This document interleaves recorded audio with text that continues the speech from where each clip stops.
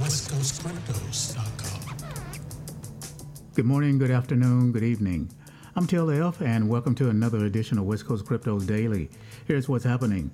This morning, Shipburn reported the number of Shiba Inu tokens that have been burned over the past 7 days.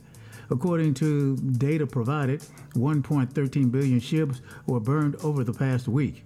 The figure may be as impressive as SHIB Army wants, but it is only 0.0002% of the circulating volume of the token supply, which is estimated at 550 trillion coins.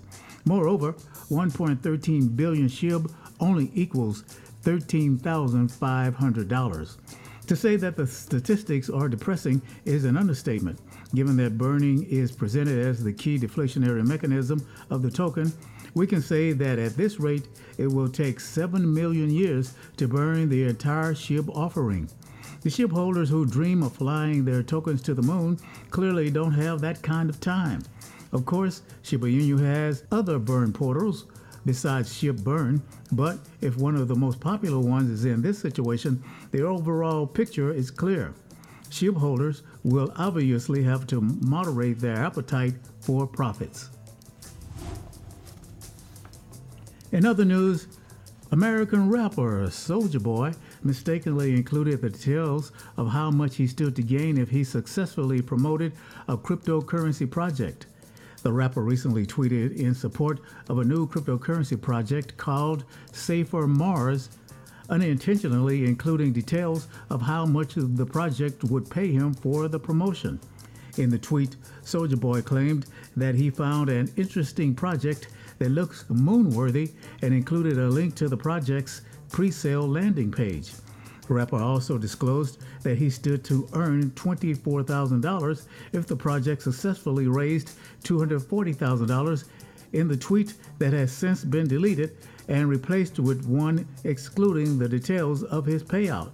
His mistake, however, did not go unnoticed by market participants on Twitter who commented on his updated tweet with screenshots of the old one.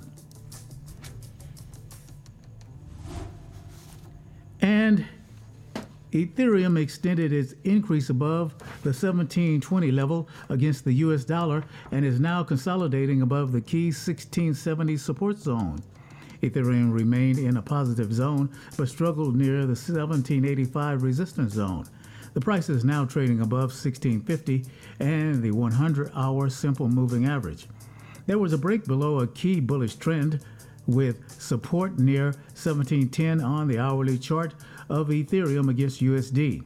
The pair could start a downside correction if there is a close below 1670 and 1650. Let's hope that does not happen because we all want to make some money. But that's going to do it for another exciting episode of West Coast Cryptos Daily. Thanks for being there. Thanks for checking in. We'll see you next time. And remember, cryptos are real. westcoastcryptos.com.